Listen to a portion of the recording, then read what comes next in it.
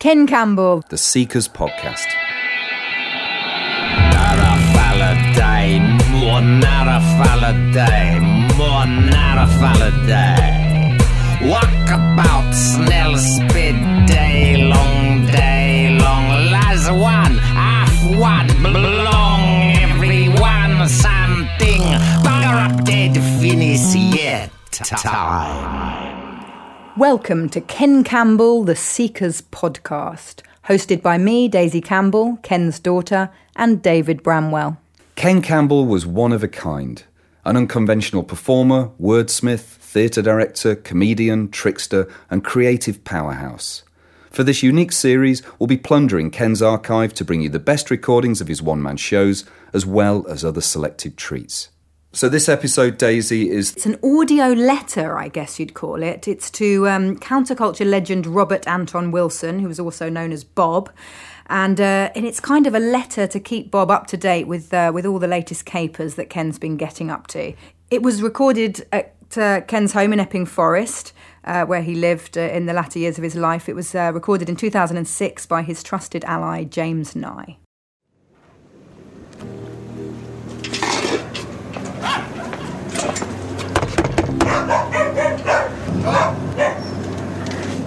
Around here, I don't use that door. Come around here.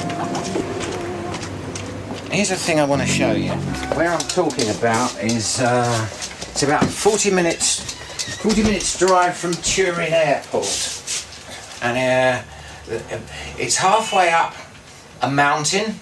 And if you've seen the name of the rose, it's the next mountain along from the location mountain of the name of the rose. And the people we're visiting call themselves the Nation of Damanhur. And this is about 500, 600 folk. They're kind of artists, engineers, thinkers, philosophers, this kind of thing. And when the moment had seemed right, halfway up this mountain, half a dozen or so of them had started to make a hole. They'd scrabbled a kind of little hole into the mountain. And this progressed, all in secret. And the secret half a dozen grew to a secret 100. And they carried on making this hole, this project hole in the mountain. And then they got, shortly before our visit, they'd been betrayed. Some geezer who'd worked on the project early on, he said, if you don't give me $500,000 American, I'm going to tell the world what you're up to in the mountain with your hole. And they said, well, we're not giving you any $500,000 American at all. And so it got out what they were up to, and they got a visit from the military and the Carabinieri. Anyway, they were astounded. What they'd come up with in this mountain was the 8th wonder of the world. It's enormous. I mean, there were no caves involved or anything. They burrowed into this thing, and it's about 3 or 4 times the size of the whole National Theatre complex in there. And this kind of labyrinths, and it's a bit like an Indiana Jones business. I'll tell you something, they got into trouble because they hadn't had planning permission for the 8th wonder of the world. At the time we visited them, they were still going from court case to court case because the local council reckoned that they must own it, since they were the people off whom they should have got the permission. But after this interview, they went to their final hearing, and the judge said, he said, well, of course it's yours. He said, I'm very pleased you didn't ask for planning permission, because I happen to know you wouldn't have got it.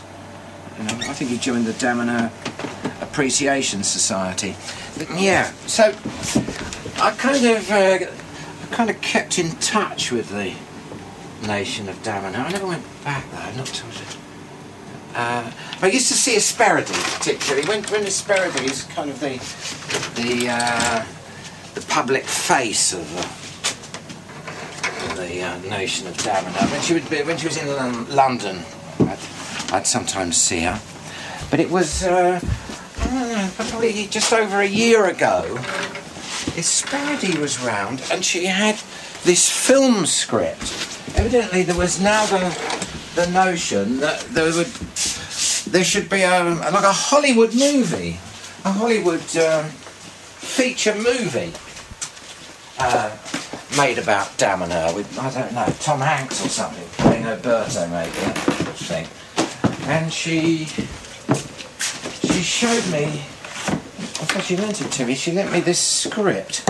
What had happened was Esperity had been lecturing in Los Angeles, you know, about the goings-on at Damanhur, and someone had come up to her afterwards and said, you know, there ought to be a full movie made about you guys. And so, and she was a kind of a producer lady, and she found this author, screenwriter, Dawn Aldridge, I think was responsible for, I think she was the creator of Love Boat, Dawn Aldridge. Anyway, they went and researched into Damanhur, and then together with Esperity had come up with this script, which for some reason is called Liber S.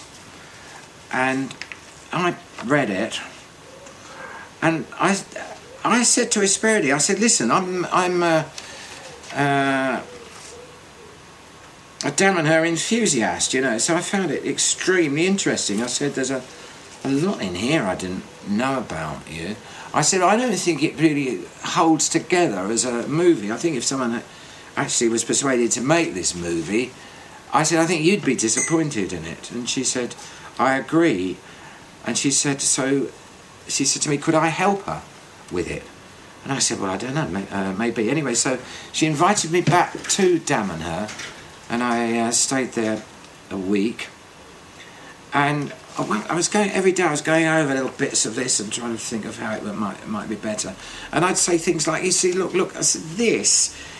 It's actually contradictory with this, really, to me," and so forth, so forth. And Esperity said, "Yes." She said, "You're right." She said, "And I'll tell you why that is." She said, "We decided that it would be best not to tell the real story of Damanhur, what we're kind of really up to, because it would be too confusing or something for the audience, you see." She said, "But I'm not sure I'm right." I said, "Listen, I can't comment on this unless unless you're going to tell me, so what is the real story of Damanhur?" She said, "Okay." And it goes something like this. Apparently, human life is finished on the planet Earth, and the year is not... well, she was talking last year, so the year was not 2003. Human life having finished. Now, we know that human life finished from the Galactic Conference of the year 2610. Yeah, it was a galactic conference of humans. Now, by humans, evidently, we're not talking about people who look like us. Apparently, it's very unusual for the human form to be this kind of ape-style business that it's adopted here. It's more usually insectoidal. Some are like trees. Some look like Westcliff-on-Sea. Anyway, and it's galactic, she said. Not intergalactic, galactic. And anyway, at the conference in 2610, the going of all human life on the planet Earth was regretted, because apparently years ago humans had been pretty sparky at these events. But this is long ago. This is the Atlanteans. The Atlanteans used to go to these do's, but we've really not been represented since then. And also the going of human life on Earth was regrettable, they were saying at the conference, because Earth was kind of handy as some kind of portal or gateway. People going for something else. But then someone at the meeting said, yeah, but we could in a way have human life back on Earth if someone had the courage to go back in time along the synchronic lines of synchronic tubings or something, go back in time and get reborn as an actual human baby. And people say, well, that's a dodgy idea, actually. It might work, might not, you know. And also, do you know what I mean? The whole trauma and drama of getting born as an earthling babe, do you know what I mean? You'd be likely to forget what you'd done it for. But anyway, somebody, I don't know if it was an insect or what, it said, yeah, well, I'm going to have a shot. And did indeed come back down the synchronic tubings, synchronic lines, and was born to Mr. and Mrs. Airaudy in the Piedmont area, I think, of northern Italy. Mrs. Airaudy, I think, ran the inn there. Mr. Airaudy being a brave partisan in the war. Anyway, the young Airaudy child called Oberto showed many precocious signs as a little lad. He was able to levitate his schoolmates. He'd be able to tell you what was in your lunchbox without you opened it, and he could cause apparitions to appear at football matches. He also invented a rocket-propelled bicycle which was able to overtake a Fiat car going up one of the hills. Also, shortly after he was born, a strange old man arrived with a lot of old tomes and books, which was evidently for young Oberto, and these were put in a loft. And when at a young age Oberto came upon them, he opened one of them, and all the information danced off the pages and entered his body, and that particular volume disintegrated. Also, I think when he was at the age of 16, he was visited by himself, aged 30, who gave him some advice. But I think he'd come to have a look at some bit of the book that he'd forgotten about. This is a curiosity, because when Oberto got to the age of 30, he didn't go back. Anyway, then in his... he was young, I don't know, 18 or 19 or something. I think he founded an outfit called the Horus Society in Turin. Now listen, I didn't know this, but Turin has got an extremely ancient history. It goes back, some say, before ancient Egypt, with all its magic and wizardry and witchcraft and whatnot. Anyway, he founded the Horus Society, and then he hived off some bunch from the Horus Society, and they went off looking for their own place, which was it was round and about that mountain where you saw that stuff. Anyway, but his job, as he began to recall it, was the heaving up of a new timeline. Do you see what I mean? So that we cease to be on this disastrous course we were now on. I asked Hesperity why. I mean, like, what had happened? I mean, why did we get on such a disastrous course that we were all gone and dead and finished by 2610? And she said, well, it's due to what they call the community, the nation of Dam and her, the enemy of mankind.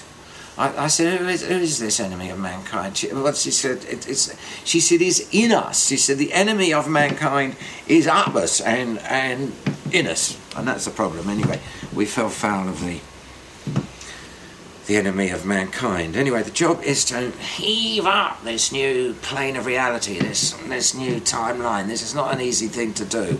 And Oberto knew he'd got to get hold of some of the knowledge that was around back in the days of old Atlantis. Evidently, the old Atlanteans had got on with time travel and stuff, and were able to, as I say, to go to the galactic meetings. They were quite ahead in a lot of ways. And so that's why Oberto had started all this time travel business inside the mountain there, and Hesperity showed it to me. They got this time travel apparatus, like you go in and you have to go in the thing naked because they can't make clothes go back in time, and you go to nothing, and go to a time elsewhere. And particularly, there'd been these trips made back to Atlantis to kind of ransack the libraries and the knowledge there for more data on how to heave up the new I don't know what to call it, a new plane of reality timeline, that, you know, one whereby human life might continue on Earth. And evidently, you know, if everybody in the world today said, yeah, rah, this is a fine thing, we must all, it still wouldn't work. Evidently, you know, like the heaving up of a new plane of reality, it gets so far, it's got a huge desire to flap backwards. You need more than mankind's efforts it would take. What you need is the help of the gods. Now, by the gods, she informed me, she meant all of them. The whole bleeding lot, everything that had ever been worshipped since Yonk had to be awoken. These things kind of are. Evidently, the thing she told me is you can't deal with God direct. You need divinities. And the thing we've to be doing is to, and what the world, we've to be doing it, but this is what they're up to in the mountain, is going through this enormous catalogue. I mean, how many? I don't know, a million of the things. These dead gods, to waken them up, to, you know, help us with the mighty project. And so I said to Hesperide, in my view, you should tell the whole story. That's what I think. Anyway, I started in, when I got back, I thought I was kind of helping her in various ways, or getting ready to help her, I suppose. As actual fact, I kind of was beginning to resent it a bit, because really I felt I ought to be getting on with my movie. I've got this movie I've been myself thinking that for the last 20 years or so should be made, which is the movie of the Laughing Jesus. The Laughing Jesus, I discovered all about him. What? My chair's broke again, James. In the Nag Hammadi library. Incidentally, there's another thing before I get on to the Laughing Jesus. In the bit Thunder Perfect Mind, do you know this bit? It's all things like this. I am the whore and the holy one. I am the wife and the virgin. I am the bride and the bridegroom. I mean, I particularly like this because I have this notion about myself that I'm kind of two people. If I can show you, like, it's like on this side of my face, do you see? This side of my face, I think of myself as Elsie, a sort of inept housewife. Do you know, not unintelligent, but not at all a forceful woman. Whereas on this side, this is the side of the spanking squire. This is like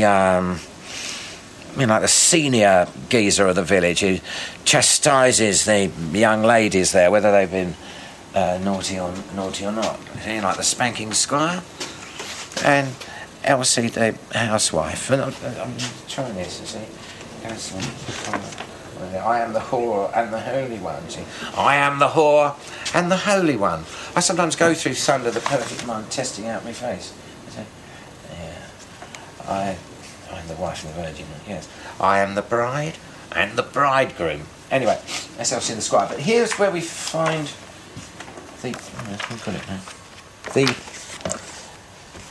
this is where I came upon the notion of the Laughing Jesus. It's in the second treatise of the great Seth. Notice what it says in the introduction. The God of this world is evil and ignorant. All his minions are mere counterfeits and laughing stocks. It says, the interpretation of the crucifixion is that of the Gnostic Basilides, as presented by the heresiologist Irenaeus. Simon of Cyrene is crucified in the place of the Laughing Jesus. And what this thing is, Bob, is a kind of comedy monologue by Jesus, by the Laughing Jesus anyway, after the crucifixion. What happened was the Laughing Jesus is like a kind of wild comedian. Anyway, when Mr. Shit was kind of hitting a fan, for him. A local impressionist chap called Simon of Cyrene said, Lord, wouldn't it be a better idea if they crucified me instead of you, since, thou art the inventor of gags, whereas I'm a mere impressionist. And our laughing Lord saw the wisdom of this, and as he says here, it was on Simon of Cyrene's head that they plonked the crown of thorns, and Simon of Cyrene, who got crucified. Meanwhile, the laughing Lord was kind of high up on a hill, and when he saw that everyone was taken in by this stunt, he just couldn't help laughing. But it was no regular laugh, this, evidently. Apparently the thinking behind this is really rather different to the regular one. The thinking is that the creator, that you mustn't muddle the creator with God Almighty. The creator is a mad, balmy, evil, deranged demiurge, and everything which exists in our universe, everything which has existence, is evil, nasty, mucky, and abhorrent. But God Almighty, they kind of saw as the nothing, not the nothing we know about, but the nothing we don't know about. They're kind of agnostic. I call it the g-nothing. And they characterise the mighty g-nothing beyond the world of matter as eternal, ineffable laughter. Hence, really, the only decent thing you could do with your life would be to laugh or encourage laughter. Anyway, when the laughing Jesus saw that everyone was taken in by this, wow, he laughs, and it was such an incredible laugh that it was able to kind of spiral its way through the appallingness of matter, right through there up to the eternal, ineffable laughing nothing, and there was a kind of blowback of laughter, and it was kind of in that he managed to get away and got off, as we know, to live in the south of France with a comedian he was seeing at the time. Anyway, it's always been my notion that there should be a movie made about this. One of my queries has always been, who should play him? Who should play the laughing Jesus?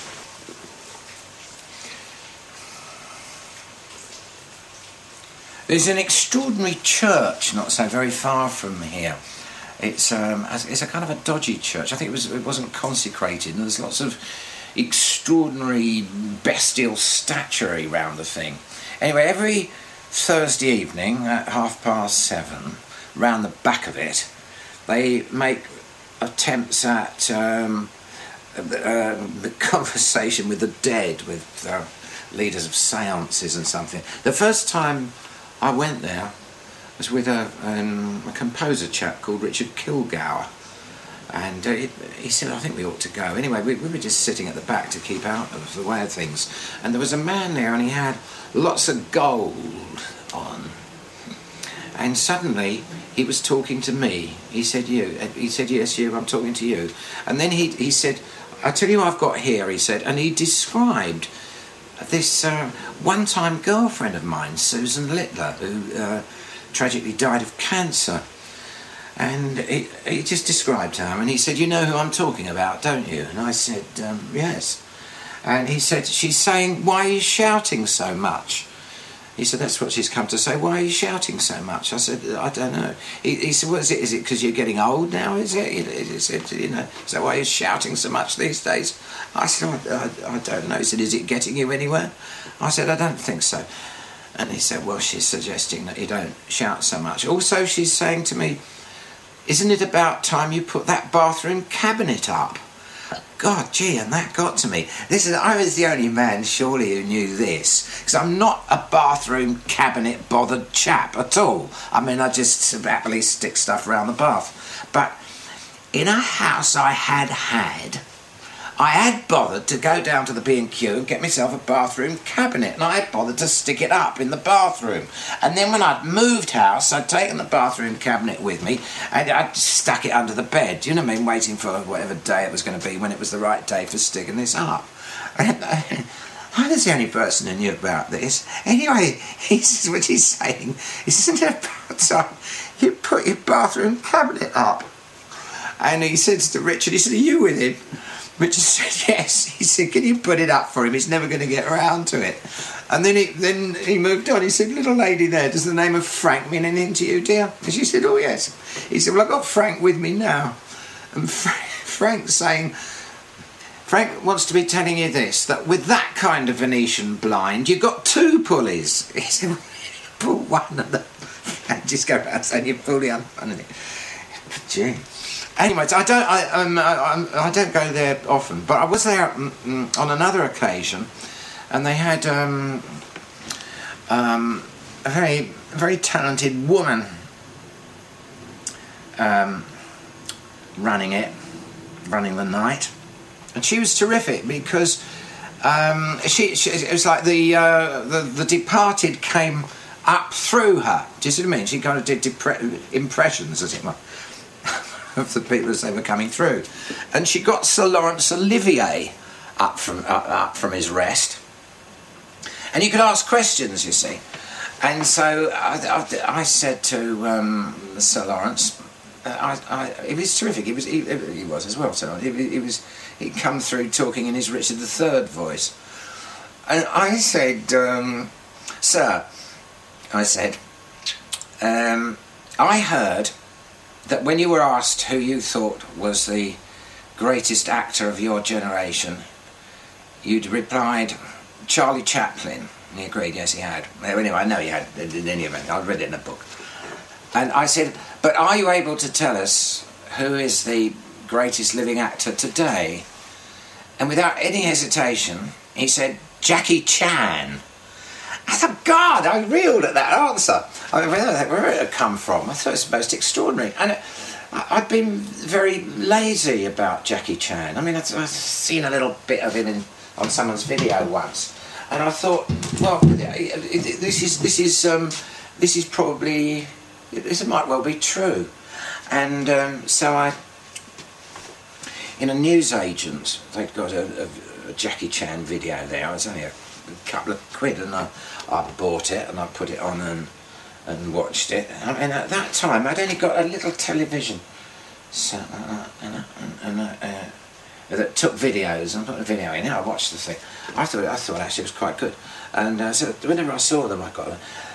And then when I got to watching Drunken Master 2, and then Police Story 1, Police Story 2, Police Story 3, I thought, my God, Laurence Olivier has got it right. I mean, I hadn't realised this about Jackie Chan. I'd always thought that great old acting had gone forever. You know, the great old acting of Buster Keaton and Charlie Chaplin, of course, and Harold Lloyd had all gone. Well, it hadn't gone at all. It had gone to Hong Kong. And I thought, well, I've got to be watching this stuff on the big screen. And no sooner had I announced this, I've got to be watching this on the big screen, than I was given an advert to do, a commercial on the television, where they paid me silly money. And I invested all the money in my projector, so I could project this stuff on a big screen on my wall. Come over here a moment, Bob. The shades. This is only part of it. This is part here of my grand Jackie Chan collection in here, and I can tell you now who ought to play the Laughing Jesus. Laughing Jesus in my movie should be played by Jackie Chan. I'm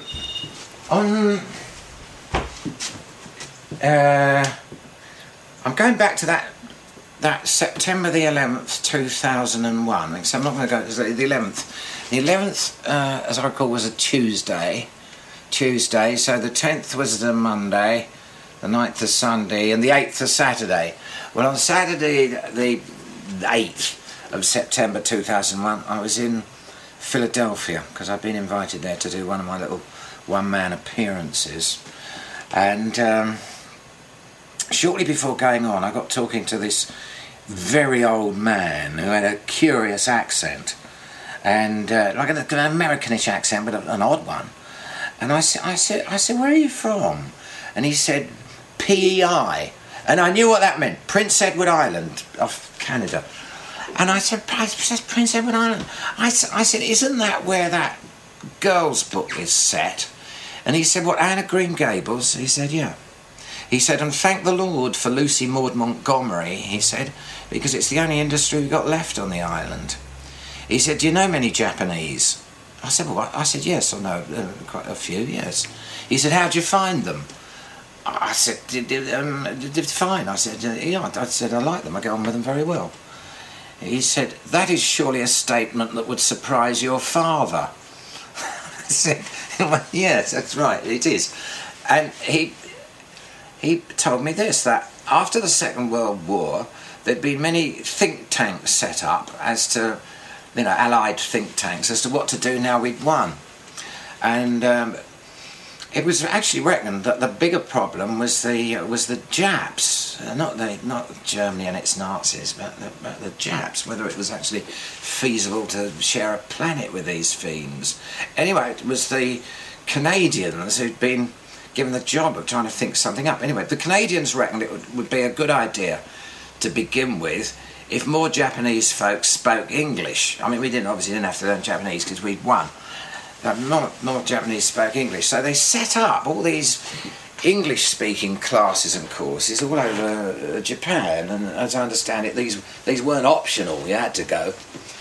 And being Canadian, as a set book, they used Anne of Green Gables.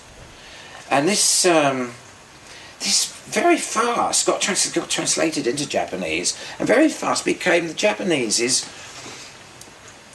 most favourite book. It's the biggest selling book and still is today in all Japan. If you're asking Japanese folk about this, they don't call it Anne of Green Gables, incidentally. They kind of back translate it as Ginger Anne. And when he refers to this industry that they got on the island, I mean, the Japanese are coming in their thousands over to Prince Edward Island, and they get married there. They love getting married there in oldie Anne of Green Gables kit. And the reason that I got on with these Japanese is because of the influence of Anne of Green Gables. Its incredible structure, he was telling me, like it's constructed of redemptive vignettes. They said to redeem the Japanese nation. Anyway, after the show, I was thinking about this. It's an extraordinary story. Now, the next day, that would be Sunday, 11th, 10th, Sunday the 9th, September 2001. It had been my intention to go and see loads of the Philadelphia Fringe Festival shows, see some stuff by some people I've been chatting to.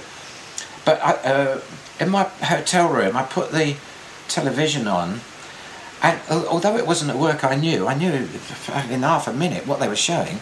They were showing Anne of Green Gables. And the first thing I noticed was how funny it is. It's very funny. And the next thing I noticed was that I was crying. I was weeping profusely. You could actually hear my tears hitting the floor. I thought, this is so extraordinary. And so I wanted to see what I looked like. So I was able to get to the bathroom, and so I was still watching the television, to witness the sight of myself in tears watching it. The cause of fitting in. Anyway, it turns out what I was watching was the public service channel, and this was fundraising day. So every so often the anchor lady came out to tell us we ought to be writing cheques off to the public service channel because, they were so terrific. For example, doing things like today, having an Anne of Green Gables marathon. Evidently this thing was going to go on till midnight, because it's not just Anne of Green Gables, it carries on. Anne of Avonlea, Anne of everywhere. And she gets older. I think in the book she winds up a great-grandmother or something by the last book.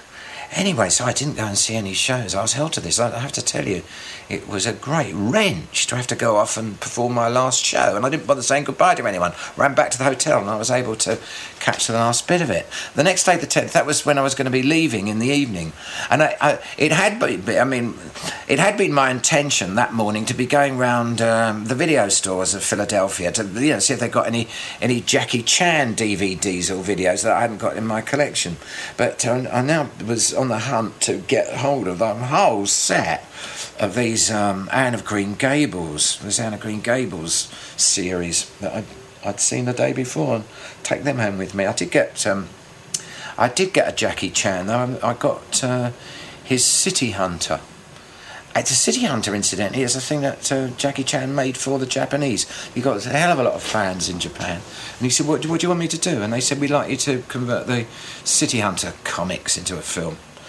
To be honest, it's not a great movie, but anyway, that was the one I got hold of. And then I caught what was actually going to turn out to be the last plane out of Philadelphia for some time. Anyway, I got back home in the morning, and I rang my manager up, who books me around these things. He said, no, he said, don't be talking to me. He said, put the television on. There's something incredible going on in the States. And there was the second aeroplane flying into the Twin Towers. Anyway, I watched that relentlessly all day on the repeats of that, and then I kind of had enough. I mean, I was watching it on my big screen too. I'd had enough, and I thought, I think I'll just watch that bit of Green Gables. I got an hour and a half of Green Gables that I'd missed. I watched that. I still wasn't tired, and I thought, well, shall I watch City Hunter? And I thought, no, well, I won't. I'm not going to watch City Hunter now. I'm going to go to bed soon. So what I did was I thought, well, I'll just watch the bonus extras. Now, and the last of the bonus extras on the DVD of City Hunter, it's got Jackie Chan, his immediate plans for the future. And he was evidently about to be filming imminently the movie Nosebleed, in which he's to play the window cleaner of the New York Twin Towers, who falls in love with the waitress in the restaurant or cafe at the top, but they get involved with terrorists who are planning flying stuff into the towers. So that's what it said he was going to do. I thought, Christ, this is extraordinary, because you see, I was thinking, what videos do terrorists watch? I should have thought they watched Jackie Chan movies. So, it said there'd been delays, there'd been hold-ups and hiccups. They're now going to get on it. Well, there hadn't been hold-ups and hiccups, and he had made it. Well, I don't think they would have done it, because I was like, they couldn't have gone flying stuff into the things, not after Jackie Chan had stopped it. I don't know, they'd have done something, but not that. What a thing I did regarding Anne of Green Gables is on the Saturday I wanted to see whether it was merely just affecting me, this thing. So I invited quite a lot of hard-bitten old geezers round, didn't know their Anne of Green Gables, to watch the whole marathon. And it was the man from Mossad was the first. He said, I was about 3 minutes in. He said, I was just going to take a walk around the garden. He said, and then hard-bitten playwright John Constable. He only writes plays about drug addicts and prostitutes and things. He was in floods of tears. He said, how is she doing this to us? I said, that's redemptive vignettes. Handing round. I'd got these big boxes of Kleenex we were handing round. Just to return for a moment to the enemy of mankind. Do you remember Hesperides to say, this is how human life finishes on the planet Earth? It's due to the enemy of mankind, which is within us. And come here. It's a cigarette.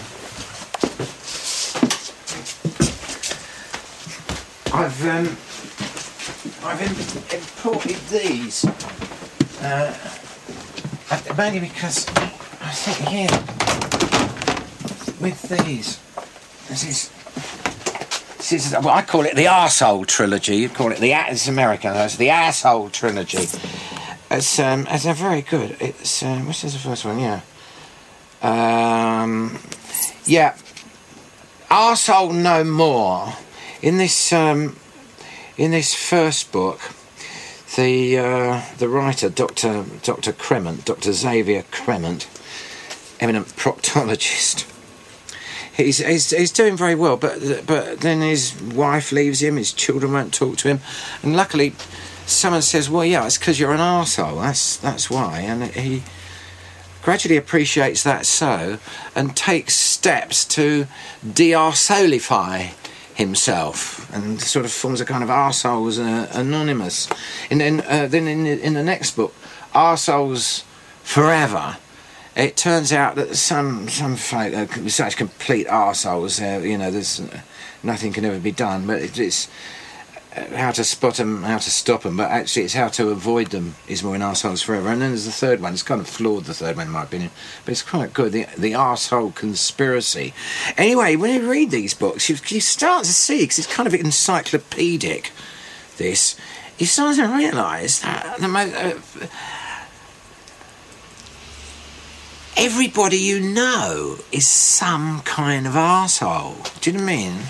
And actually, worse than that is you suddenly start to get a little inkling of the kind of arsehole you are.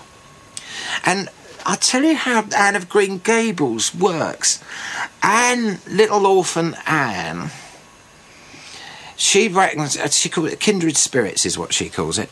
She says, obviously when you've got people in authority over you, you've got to kind of, be wary of them, but don't have the minimum to do with them. The only people who matter are kindred spirits. Actually, in other terms, it's this. It's how a redemptive vignette works in Anne of Green Gables. Anne meets an arsehole. Now, sometimes she'll do a prank on the arsehole, and that's good fun, arsehole suffering's good. But sometimes, and this is what draws the tears all the time, sometimes the arseholes get a glimpse of what an arsehole they are and make an attempt to de-arsolify, do some absolutely extraordinary nice thing for such an arsehole. That's how the thing works. Anyway, I've brought these over to flog around the place because I think this gives an inkle of this concept of the enemy of mankind. Hang on, I think it's getting sunny. Let's go give the dogs a swim. Yeah, Bob, it was about a dozen or so years ago. I got a phone call from a TV company. They said, we're making a programme, and we want someone to go around interviewing top-line scientists to find out, to kind of represent the ignorance of the British viewer. Yeah, I certainly agreed to do the job. It was called Reality on the Rocks. Anyway, the science programme, Reality on the Rocks, it went down quite well, so we did another one that was called Brain Spotting. Now, I think the notion of this one was that we were going to inquire as to whether it was at all feasible that there would ever be a conscious machine, a machine that had something like human consciousness. And so what I had to do is, first of all, was interview loads of philosophers to find out what human consciousness is, and it turned out we don't know, not at a deep level, old boy. We actually don't know what human consciousness is, but it was thought by some that it has something to do maybe with the self. They spell self with a capital S, and qualia. Now, they told me this. They said, I'm sad to relate here, Kenneth, but the jury has returned on the subject of the immortal soul, and there isn't one.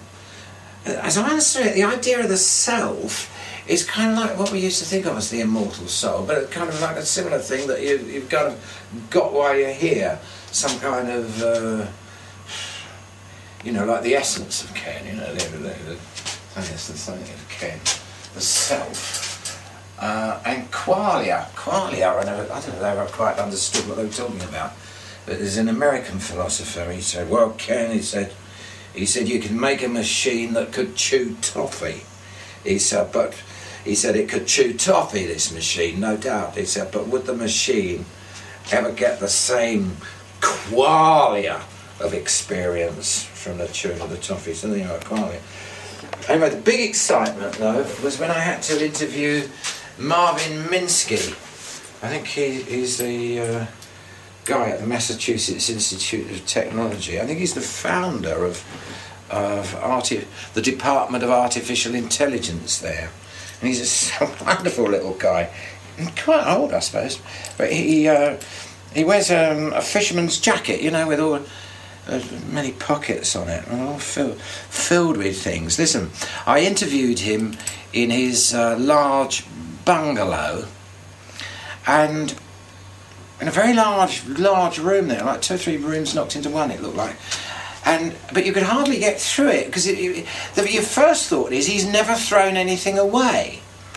But it's not that. I'll tell you what, there were 3 grand pianos in there, but it looks like none of them had been played recently. Also, there were old Christmas presents unwrapped of many years ago.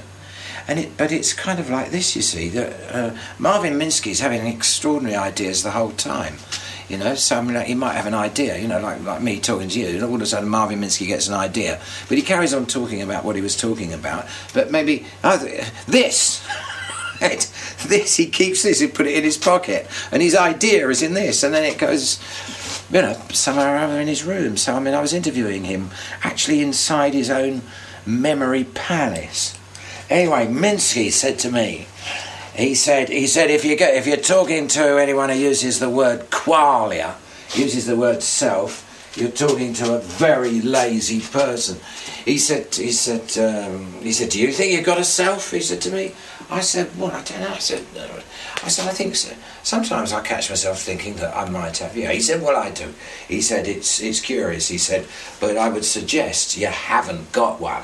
It's not like that at all. He said, the problem with those guys is they want to reduce everything down to one simple sentence. He said, simple sentences, yeah. He said, but there's a hell of a lot of them.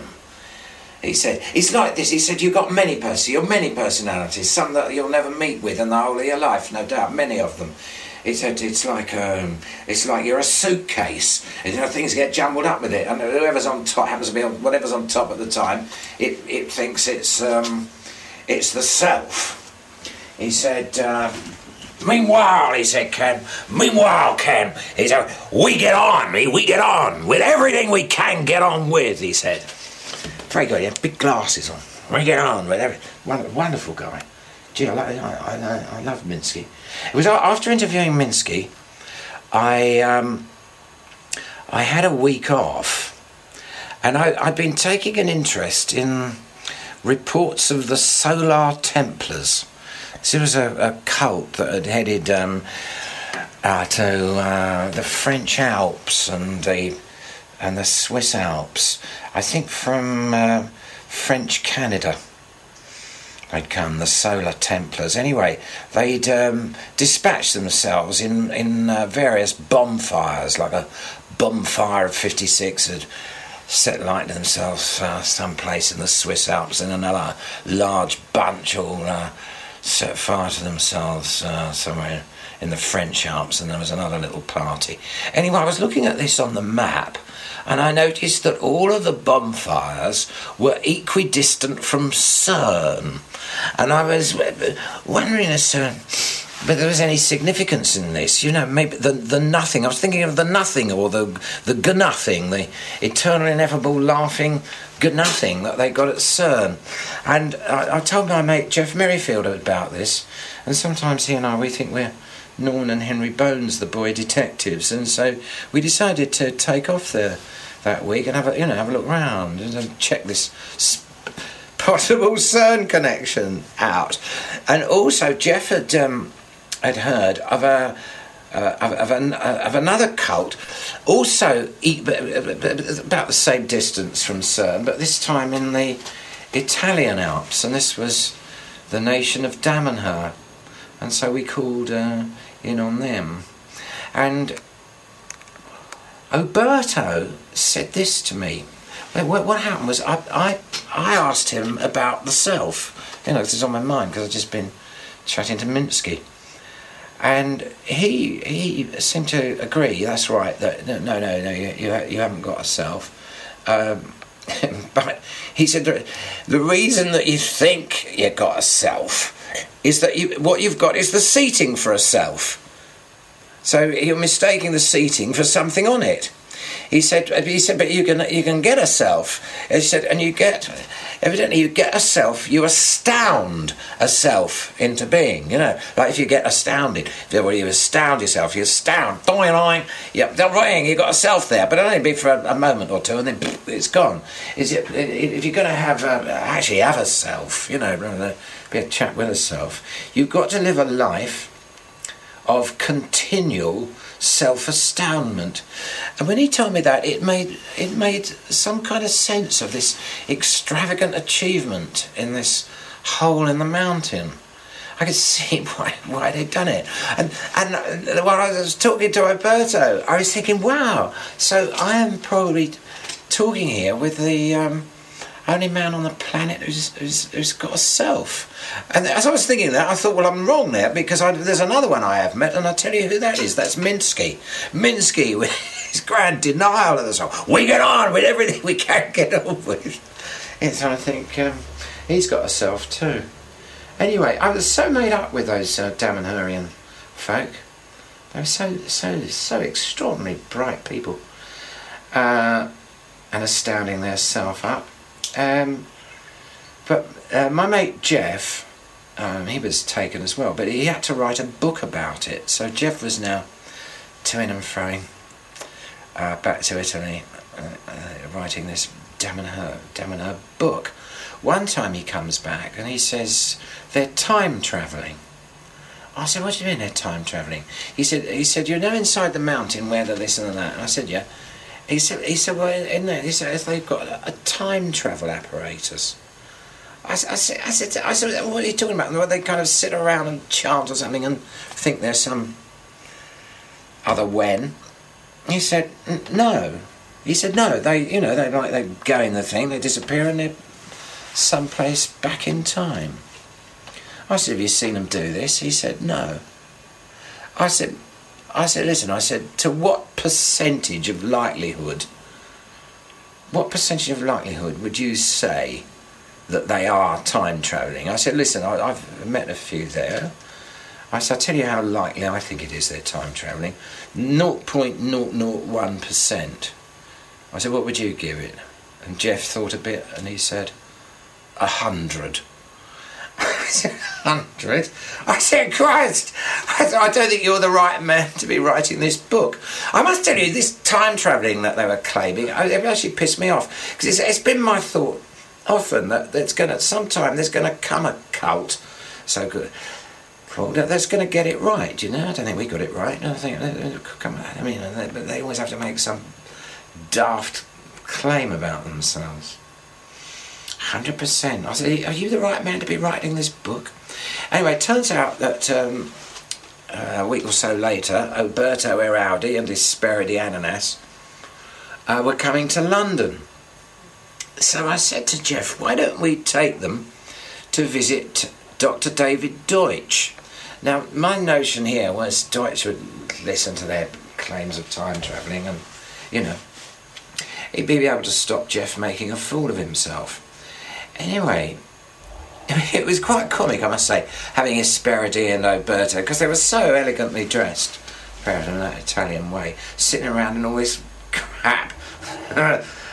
David Deutsch's, there was one moment when Hesperide had to go to the toilet. Oh God, I've been in that toilet. Anyway, the thing was, they got on really well. What perplexed me was that Dr. Deutsch seemed to be quite happy with the fact that they were time travelling. What he wanted to know was, had they produced a second copy yet? Evidently this notion being that, if I had a time travel apparatus and tomorrow I travel back to now, today, well then I'm already here, aren't I? So that makes two of us, and then somehow we both go back to the proper time, i.e. tomorrow, and then we can be DNA tested, and it's all prove to one and all that we must have time travel with the production of the second copy. Anyway, Oberto is all laboriously translated through Hesperide. He said, well, I don't know that we can ever produce a second copy. He said, because we have not got the technique of going back in time to yesterday.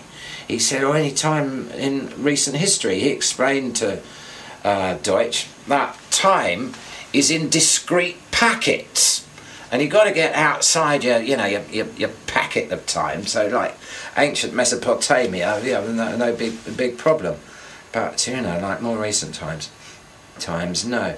Anyway, Deutsch had some other notion of the kind of doing something instead of the second copy, and on it went for hours, this style of conversation. And then it was time for the Italians to go.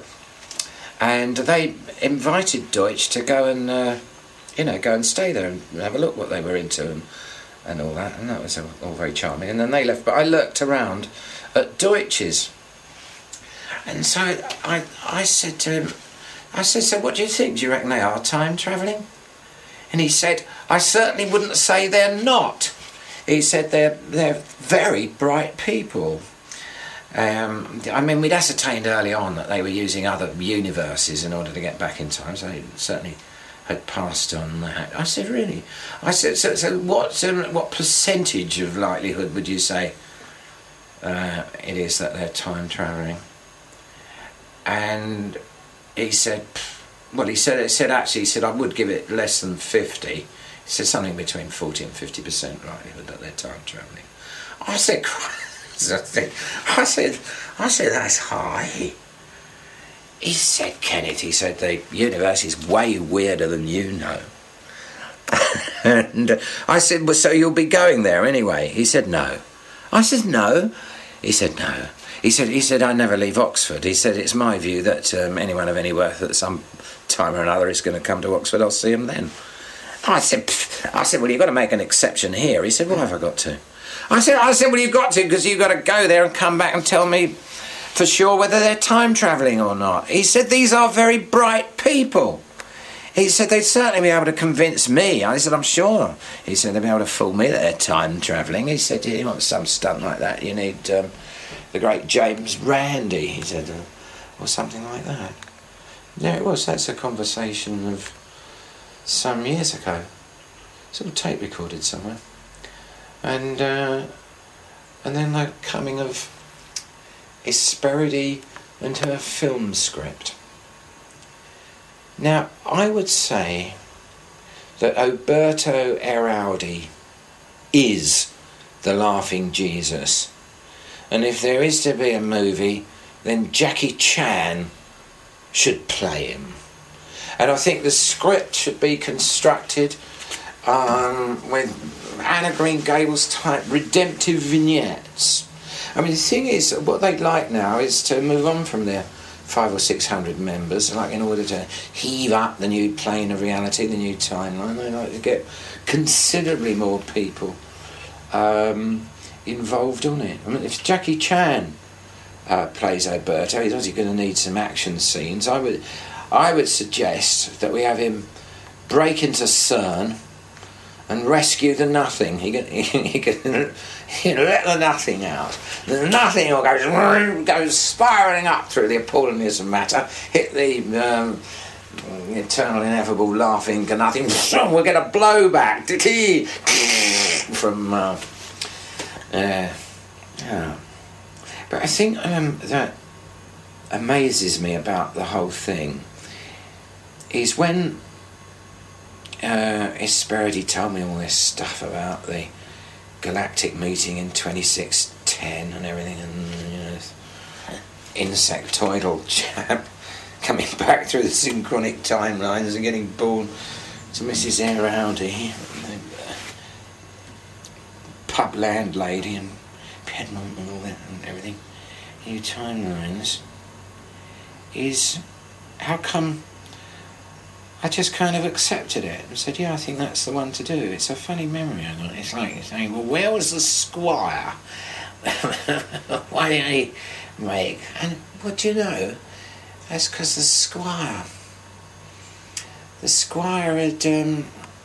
had met his Anne in a hotel room in Philadelphia, and whenever it was, September the 9th, 2001. The Squire has become a kind of librarian now. Maybe Elsie, you see. Elsie is maybe some kind of vital superheroine. No, in every generation, one is chosen. She alone will stand against the vampires, the demons, and the forces of darkness. Elsie, the arsehole slayer.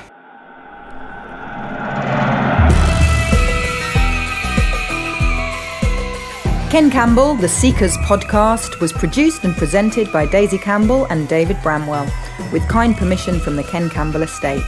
Music was by Horton Jupiter. It was funded by Arts Council England.